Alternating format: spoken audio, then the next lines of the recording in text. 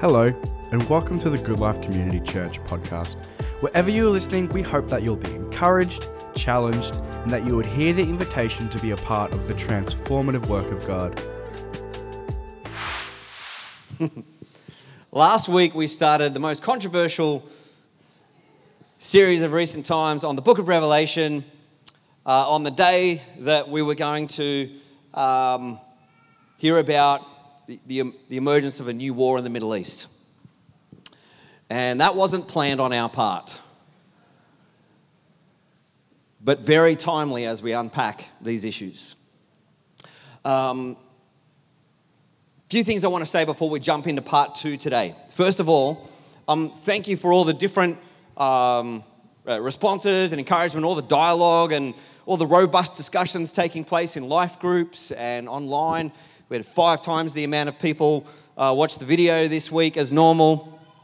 Podcast is going up. So I just realized from now on, we made a decision with our team. Every single week, no matter what we're teaching on, our series has got a tag. The end time, 666, and the end of the world of some kind. And heaps more people listen if you put that in.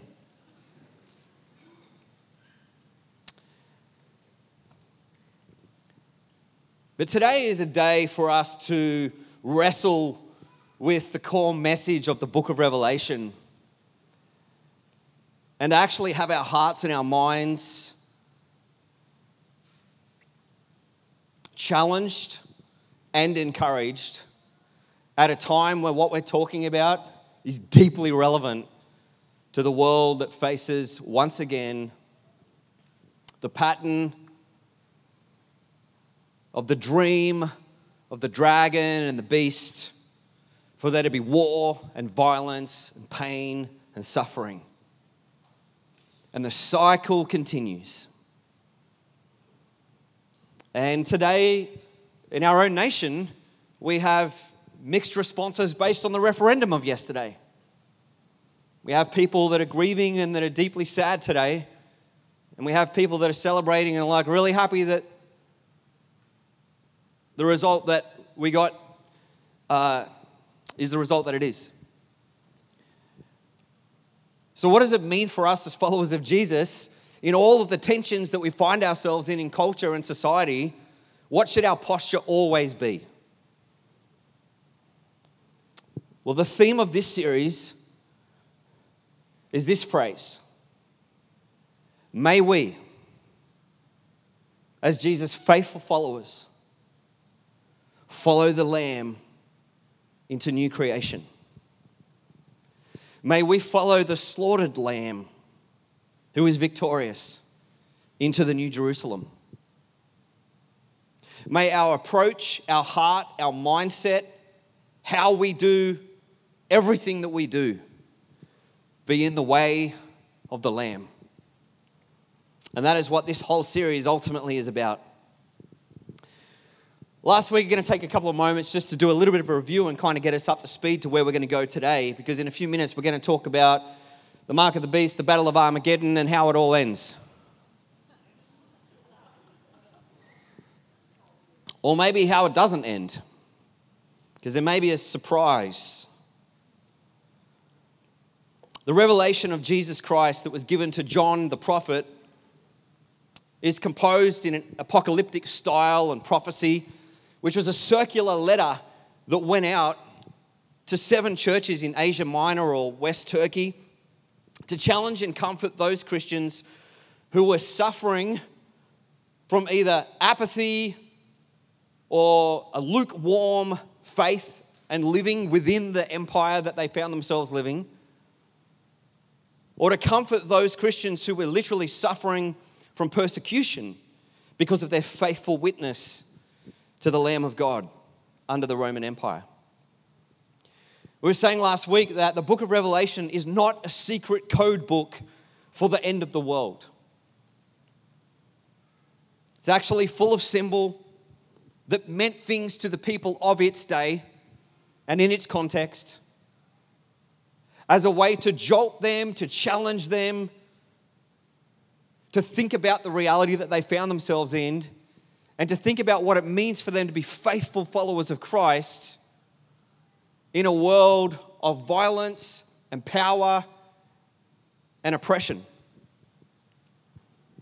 Last week we were talking about one of the key ways that we need to understand and read the book of Revelation as being found in Revelation chapter 5. John's main symbol for Jesus in the book of Revelation is the lamb. The little lamb with 7 eyes. Remember, it's a symbol. It's not literal. And it's a lamb who conquers his enemies by dying for them. He's the one, Revelation 5 tells us, who can open up the scroll that no one was worthy to open up this scroll that's going to tell the grand narrative of God's redemptive and restorative plan to bring his kingdom on earth as in heaven. The phrase the lamb is mentioned 28 times in the book of Revelation. And lion 1 time as a reference in Revelation chapter 5 to say, who's worthy to open the lamb? The one who comes from the lion from the tribe of Judah. And their symbol is the lion. And when John looks to find where's the lion, he in fact does not see a lion. He sees the lamb, which is the image that the book of Revelation in its apocalyptic form wants us to center on. Because this is the nature, the character, the way, the content that the readers and the listeners of this letter, of these letters going out to the churches, need to understand and need to be deeply connected to. As I said, it's not a secret predictive code about the timing of the end of the world. It uses symbols from Hebrew scriptures that mean things to its readers to guide them in how to think about their situation. And so we were summarizing last week by saying that the lion is in fact the lamb. And this is our guiding story. The story plot of the book of Revelation is, will Jesus' followers faithfully endure the threat of Babylon, which is a symbol for Rome, and inherit the renewed world that God is creating? It's a challenge, and it's an encouragement. Now, we started off with a bit of a bang last week by talking about a popular way of understanding the end times with a word that starts with the letter R called the what? Rapture. And it's a very popular teaching and understanding in the last couple of 100 years. And accidentally last week, I clicked a slide ahead. I bumped it and I went right into talking about the one verse that this teaching is based on, found in Paul's letter to the Thessalonians. What I forgot to mention, even though it came up on the screen behind me, is how this idea took off. So in the 1900s, there's a gospel revival meeting happening, and there's a preacher there by the name of John Darby, who was one of the founding leaders of the Plymouth Brethren denomination. And there's a girl who's not well, and she has a vision, and in her vision, she sees, based on this idea in Thessalonians of Christians appearing to meet Jesus in the clouds at his return, she has this vision of that. And so she tells John Darby, and he starts looking at the scripture and going, yes, this is it. This is how it's going to happen. And so he starts telling people, and then he goes to the United States from Scotland and England and tells a famous preacher by the name of D.L. Moody. Ever heard that guy's name? He was kind of like the Billy Graham of his day. And so D.L. Moody looks at the verse, hears the vision, goes, it's got to be God, it's the way it is, starts preaching it everywhere he goes. All the listeners are going, wow, this is how it's going to happen. When Jesus comes back, partly, which is actually not in the Gospels or the New Testament, in this story, all the Christians are going to disappear and head off, be raptured from the earth, a word that's not found in the Bible at all. Also like the word Trinity, just to be fair.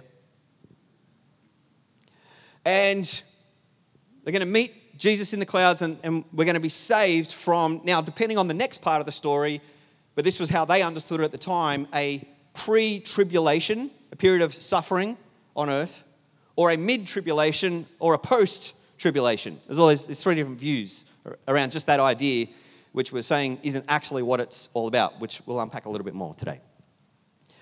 And so this took off. And then what happened? D.L. Moody's preaching this at crusades everywhere, based on this one badly misinterpreted verse in Thessalonians, where it's saying, which is understood as people go off into the clouds, they took it as a literal thing that would happen, rather than a metaphorical picture that the Apostle Paul is painting as a way of saying, this is the meeting which was common to the listeners of the day, to go and meet a great leader, to go out from where they are and to meet them and then usher them, bring them back in with great welcome to the city, which was the idea that Paul's getting at in the letter to the Thessalonians, which matches the gospel account, which matches the story of the book of Revelation, which is that it's not about people escaping from here to go to heaven, but people being faithful here on earth as Jesus' disciples, so that we are participating in what God is ultimately going to complete in the renewal of all things, the restoration and the new Jerusalem, or the new creation that God is bringing about. But then what happened in the 1900s was the Schofield Reference Bible. So you may see, when you pick up a Bible, sometimes there are study Bibles. It will say study Bible. And what's happened is, Bible teachers have, often come up with their own versions of these. They'll write notes in these books to help guide us and help us have understanding about how to read the Bible. Sometimes it's helpful, sometimes it's not helpful. And what happened was, in the Schofield Reference Bible that played into this, talk about, what's it called, when bias, confirmation bias. In Matthew chapter 24, when Jesus is talking about judgment coming, and he uses the picture of the flood from Noah's time. He uses it again as a symbol to say that those who refuse to walk the way of peace and the way of love and the way of Christ and the kingdom of heaven, they will be washed away in the flood. Okay, it's not literal, it's metaphorical. And there will be one gone and one left behind. And so in the Schofield Reference Bible, the heading that was inserted over this section was, Jesus predicts the rapture. But in fact, that's not even what the passage is about. Because the ones who are left behind are not the ones who weren't faithful like in the rapture story. It's the righteous who are left behind in this story. So it's kind of all messed up. And so you can see how this idea kind of took off and became, just the last couple of 100 years, a kind of preeminent idea, which is part of the core theology of the Left Behind series and the books and all of that kind of teaching. And we sort of unpack that a bit. And if you want to know a little bit more about that, go and listen to last week's message. The problem with this theology, though, is I grew up in it. And it's not just an average idea that's like, it doesn't really matter, don't worry about it. It actually has impact. Because what you believe impacts the way you live. And so I had no need, desire, interest whatsoever in any kind of creation care when I grew up. What's the point of doing recycling? I didn't see the point. I thought, what a waste of time. What's the point of hugging a tree? I've never hugged a tree, just by the way. But what's the point of caring for creation? Interestingly, Martin Luther said, if I found out Jesus was returning tomorrow, I'd plant a tree today. In other words, his understanding was about faithfulness here and now. And God's new creation that he's restoring and redeeming and making all new. But the idea is that this type of theology creates an escapism for us from faithful witness even in trial and tribulation, which is what John is trying to get at in the book of Revelation, encouraging the churches. It's very hard to focus on being a peacemaker when you're convinced that there's going to be tribulation and war that's out of our control, that we can do nothing about, and we're all going to take off anyway, and then the world's going to destroy itself, it's going to be blown up, and then we'll be off in heaven where there'll be this outside somewhere else, some new heaven and some new earth. But that is not the story, and it is fundamentally not what Jesus taught us when he told us to pray, may your kingdom come on earth as it is in heaven. May your will be done. And may we be peacemakers. And all of Jesus' teaching in the Sermon on the Mount doesn't really seem to have a whole lot of significance if it's just hanging around waiting for this moment when we all take off. As a matter of fact, what it does is it actually corrupts the gospel message and the foundational core for us to change our minds, to repent, to do a 180 degree and join in the kingdom of heaven on earth. What it does is it creates a gospel message that was popular in the 70s and 80s that goes something a little bit like this. If you were to die tonight, would you be in glory with God? And what happens if God comes back? What happens if the rapture happens before you have surrendered your life to Christ? So what instantly is the result? Fear. Whoa, I don't want that to happen. So, I'm putting my hand up. I'm going out the front. I'm in on this thing. Phew, now I'm safe and waiting for that moment. In fact, the gospel message is not that. The gospel message is turn from the way of the world, the way of sin, the way of shame, the way of death, the way of violence, and embrace the radical way of Christ and the kingdom of heaven. And participate in the here and the now and for the age to come, what God is doing in renewing and redeeming and restoring all things. And every time you play your part in that, as a peacemaker, as someone who shows love and brings shalom wherever there is hell, you are a signpost, as Tom Wright says, to what is coming, to what God will ultimately complete on his return. And that is good news and something that we get to participate in the here and the now. American theologian and scholar Scott McKnight says the speculation readings of Revelation teach escapism and fail to disciple the church in the moral dissidence that shapes everything in the amazing book of Revelation. Escapism is as far from Revelation as Babylon is from New Jerusalem. So, in the book of Revelation, we begin the first book with the first 3 chapters primarily focusing around specific messages to the 7 different churches. And then, again, as I said, this was a circular letter in which each church would hear what is being said and hear this whole prophecy read out to their church and their community. And then we get to chapters 4 and 5 where we have the vision of the throne room of God and the beginning of the opening of the scroll with the 7 seals that's going to unpack for us God's redemptive plan for history and the world. And then we go into the next section of chapters, which is chapters pretty much 6 to chapter 20. It's a big section of the book of Revelation, and it centers around the judgments of God, which should be probably more realistically seen in terms of the disciplines of God that lead us to restoration and healing for those who are willing to respond to God's correction. But it gets really tricky because the symbol and the metaphor and all the pictures are just like, woo! And if anyone's had to go reading it, can I get a show of hands? How many people have been reading through it? All right? You can start reading it and it can be like, what on earth am I reading here? And it can get really tricky. So I want to talk for a few moments about this next little section because, and try and stay with me because it's challenging to try and unpack such a complex book in the short periods of time that we have. But what we missed today, we will come back to over the coming weeks because we're spending quite a few weeks unpacking this, including time to answer questions that people may have. And I want to reinforce again, as I said last week, if what I'm talking about is jolting or different or like, what? I haven't heard this perspective before, then I just want to say it's okay and God is with you and peace be on you. And let's talk and discuss and ask questions and wrestle. And there's space to disagree. And you may have a favorite teacher or preacher or a book that you've read that it resonates with you and you're like, this is just how I understand it and I disagree with what you're saying. Guess what? You're welcome in this place. But we have to wrestle with this stuff. And so that's what we're trying to do in this series. So the cycle of the 7 seals, which brings us to this next section of the book, we have 3 cycles of 7s.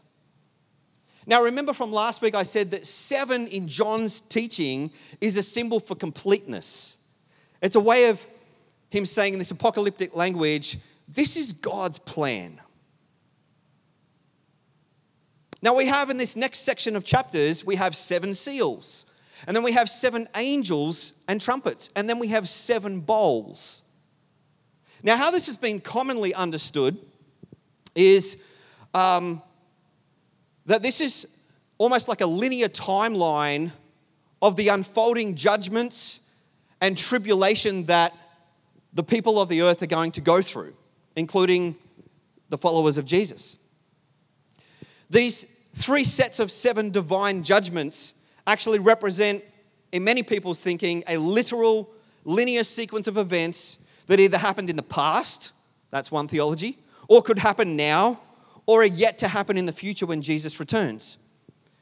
But what's interesting for us to notice is that how John has woven all of the 7s together so that the final 7 bowls come out of the 7th trumpet of the angels, and the 7th seal and the 7 trumpets emerge from the 7th seal. In other words, think of it a little bit like this. I like Tim Mackey from the Bible Project says, they're like nesting dolls. Each 7th contains the next 7. And it's important for us to notice how each of the series of 7 culminates in the final judgment. That they all have matching conclusions.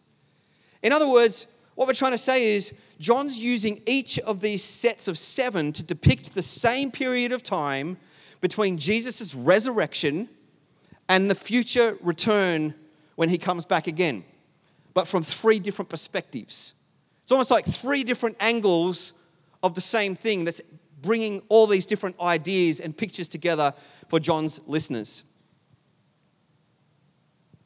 Now, hopefully that helps you kind of get a bit of a clue about that as you kind of read through it. Now, what happens is during this section, there's like these pause moments where John gets through 6 of the seals and then he pauses and there's almost like an intermission where he then unpacks another idea. And then he'll go back to the next 7, but he stops at 6. And then there's an intermission and then he goes into the next 7. And there's this kind of pattern that follows. Now, what we see during these chapters is, for instance, John introduces us to what's commonly referred to as the multi-ethnic army of the Lamb. We read about this in chapter 14. The open scroll reveals their strange mission. This is the strange mission of the followers of the Lamb. It's to follow the Lamb by bearing witness to God's justice and his mercy before the beastly nations, even if it costs them their lives. It's about faithfulness. And they will conquer the beast that we read about, because we read about, remember last week we talked about the different characters. There's Team Dragon and there's Team Lamb. In Team Dragon, we have what's referred to as the unholy trinity. There's the dragon and the 2 beasts. The first beast that you read about, there's the beast of the sea and the beast of the earth. It's almost like an order. There's the beast who is subservient to the dragon, and then there's another beast who's kind of like the propaganda machine of the first beast. And there's a whole bunch of different bits and pieces going on, and it's in that context that we hear about the beast's mark, referred to as the mark of the beast. But what John is trying to do is to say that the faithful followers of Jesus, they'll conquer the beast by laying down their lives just like the Lamb. And this will move the nations to repentance. And as you go through, you see that in some of the sets of 7s, you see all these pictures that are just like the plagues or symbols of the plagues of Exodus from the Old Testament story of the children of Israel in Egypt. And so what's happening in here is John is pulling all of these symbols together, and he's ultimately trying to say that even when God's judgments are poured out, the nations don't repent. They don't change. What they ultimately repent and change of, as we get down the track and we see the end of the story unfolding, is a response to the faithfulness of the witnesses of Christ, their faithful obedience in loving their enemies just like the Lamb does us. In other words, they follow the Lamb into the new creation and the nations are humbled. John's trying to show the churches that neither Rome, and the symbol he uses for Rome, or the Roman Empire, is Babylon, nor any other nation or human is the real enemy. He's trying to say there are dark spiritual forces at work, which is why we say things like, or Paul says, we're not in a battle against flesh and blood. Your enemy is not some other person. Your enemy is the principalities and powers of the unseen realm that work to encourage people to follow the way of the dragon, the way of violence and death and shame and oppression. And the invitation for us is to follow the way of the Lamb. And we do that when we announce Jesus' victory, both in word and by our lives, by being faithful and loving our enemies just like the Lamb does. Now, in the first part of these 3 sevens, we read about, anyone ever heard of the 4 horses? The 4 horses is a way of talking about, it's actually an image from the book of Zechariah. They symbolize times of war, conquest, famine, and death. In other words, the tragedy of a terrible day in human history. And then the 5th seal depicts the murdered Christians, the martyrs who before God's heavenly throne. And the cry of their innocent blood rises up before God like smoke from the altar of incense. And they're told to rest because there's going to be more Christians that this may happen to. We're not told why, but we are told it won't last forever. In other words, this is an encouragement to the people who are hearing this to remain faithful, because the people who are hearing these letters, the last generation of Christians, many of them were slaughtered and taken out by the Emperor Nero. The mark of the beast that we read about in these chapters is really a counterfeit mark. Because the scripture tells us that the people of God are sealed with a mark on their heads by God. In other words, these are God's people. And this is a counterfeit.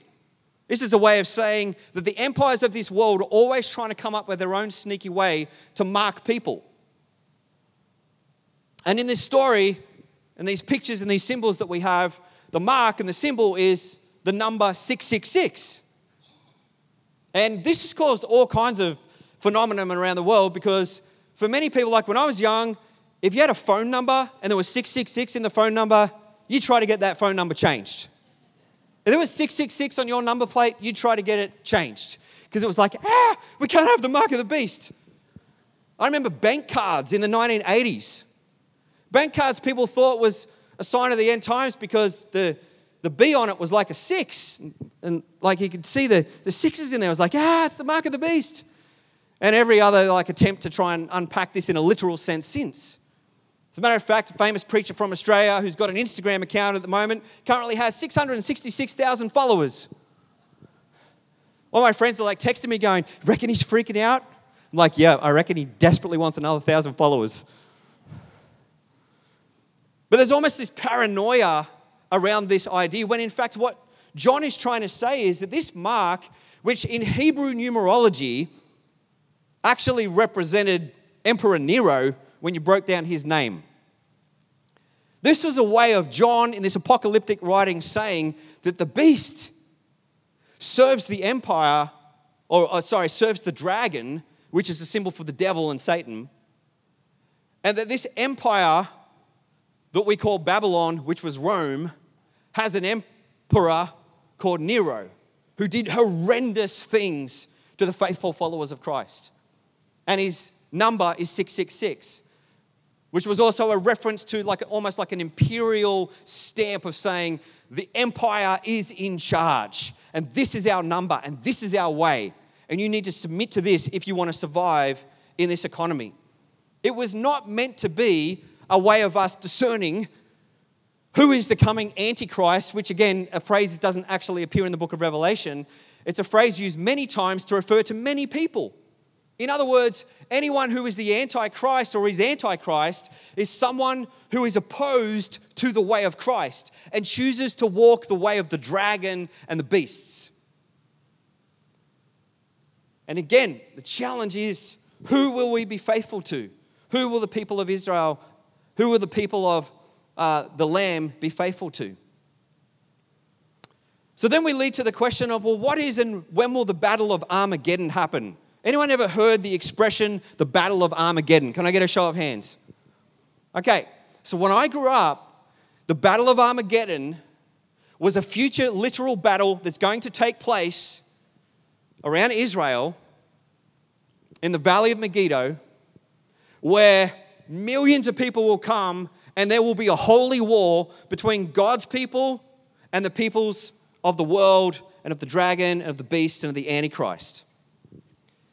Interestingly, this has become a massive theme and focus, and at times like this, it actually gets stirred up hugely. So our video on YouTube for last week's sermon got lots of listens, which was wonderful. But the video just below it, that just kept coming up, we're getting like 887,000 views, and I was like, man.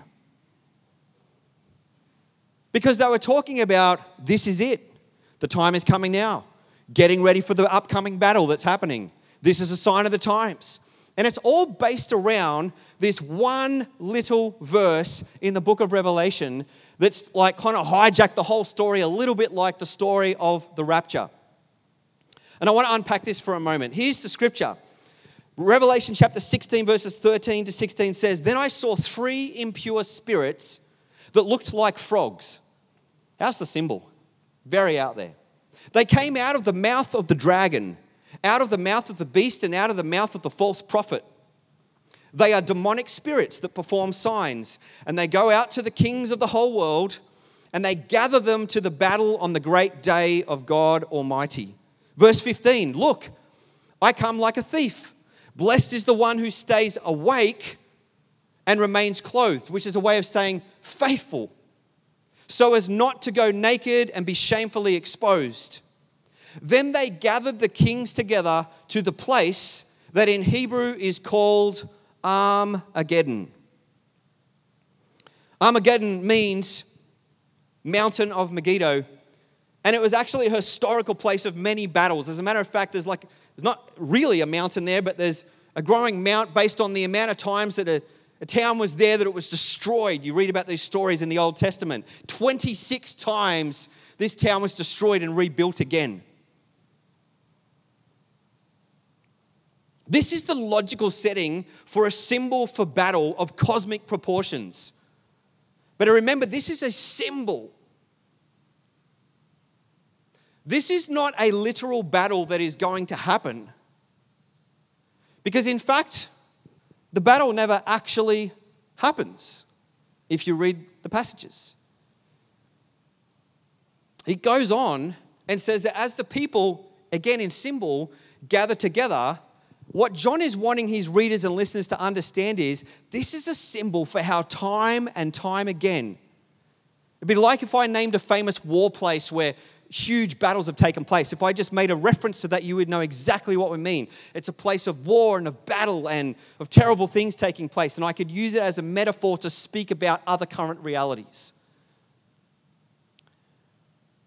And what happens is the nations of the world, because the way of the beast always is about violence and battle and warfare and the sword and the destruction of people.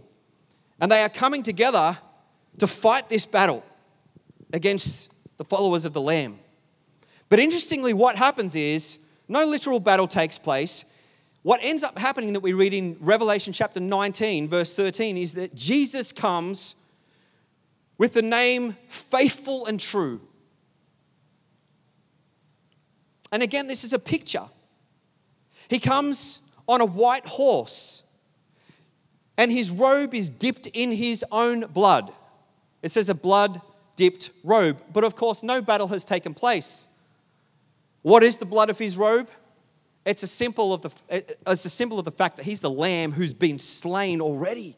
He has died for his enemies. And then it shows us this symbol of a sword coming out from his mouth. And that sword is the Word of God.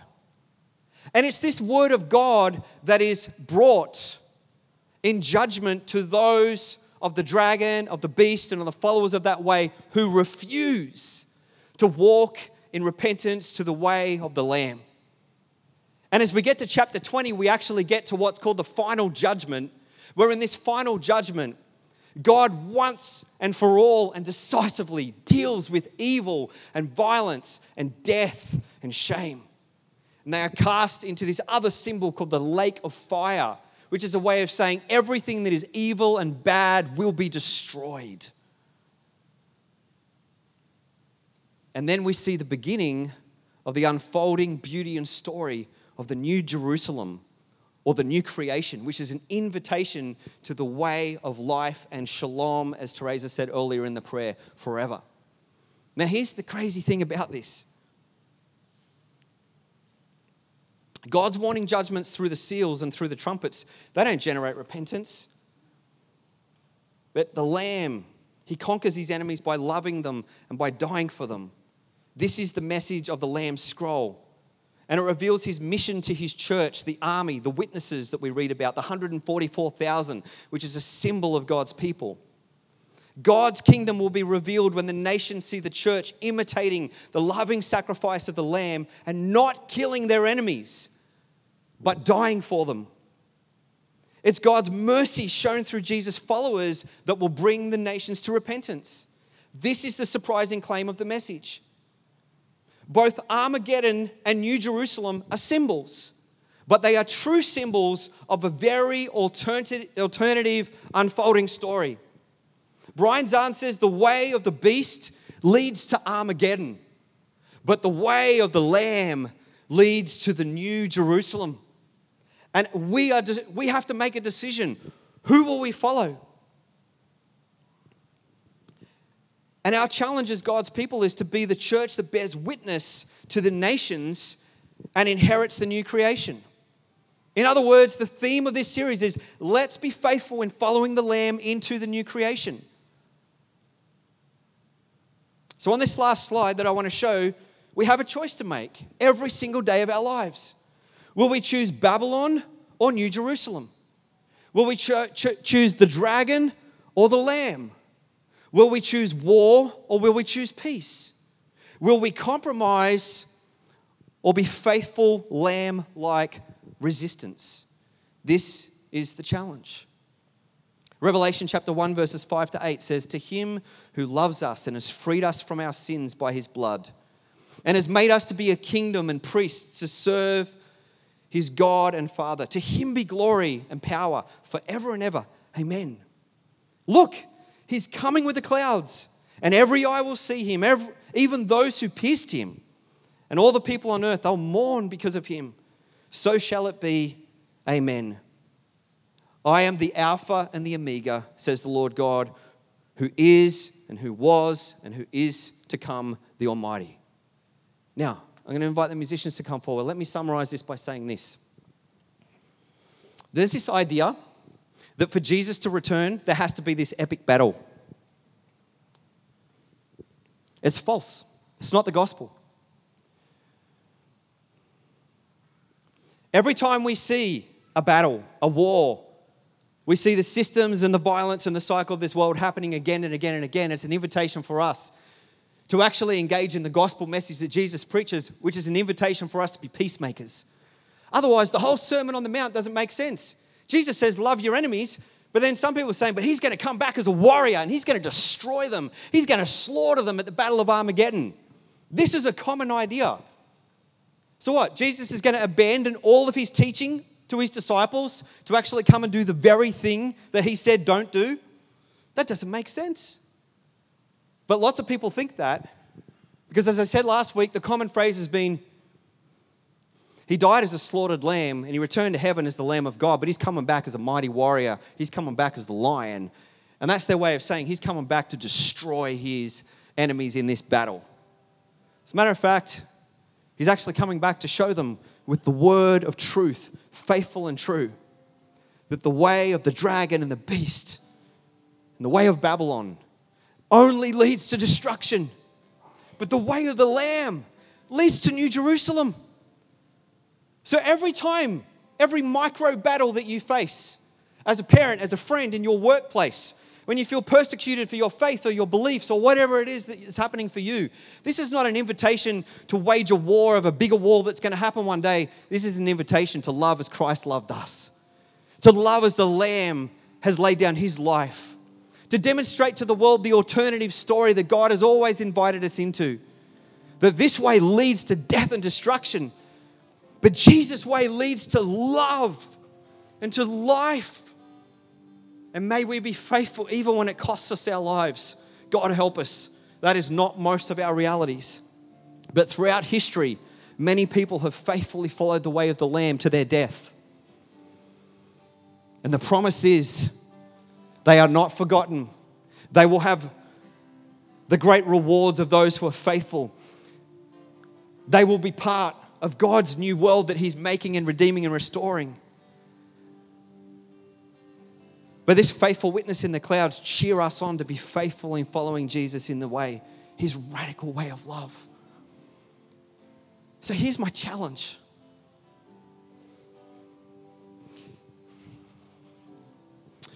I made myself watch videos this week that I don't want anyone else to watch, that I wanted to be affected. When I saw people in Israel slaughtered by evil violence. And then I've watched the parents and the children of Palestinian people, including Christians, Christian Palestinians, being destroyed by bombs. And I look at this hell on earth, and I don't, as some sick part of our religion does, celebrate that and rejoice in that because the day is coming ever closer when Jesus will return. And that this is just all part of what the Bible tells us has to happen. No. The invitation in the now is always, if you follow the way of the dragon and violence and tell me they're excited, you will only get more of that. But if you follow the way of the Lamb, you will walk closer to the city, the new city of Jerusalem. And our faithful responsibility is to not pick sides on whether you're for Israel or you're for the Palestinians or who you're for, but to say we are for every single person on this planet, no matter who, including our enemies. Because Jesus told us to. He said, love your enemies. And I don't know about you, but I don't know how to do that. I am terrible at loving my enemies. But as I make little steps to have my heart transformed in the way of the Lamb, I do what we will hear a song sung tonight. When I look in the face of my enemy, I actually see my brother, created in the image of God. And that's the miracle of love. Is there tension in everything I'm saying? 100%. But how will we be faithful? How will we be peacemakers? How will we pray and say, God, have mercy. May this not go on another day, because it doesn't have to. You can choose the way of the Lamb. The nations, the leaders, the kings, the prime ministers, the rulers, everyone can drop their swords. They can turn them into plowshares and they can say, let us walk the way of peace. In Jesus' name. Would you stand with me, please? If you can't tell, I feel a little bit passionate about this.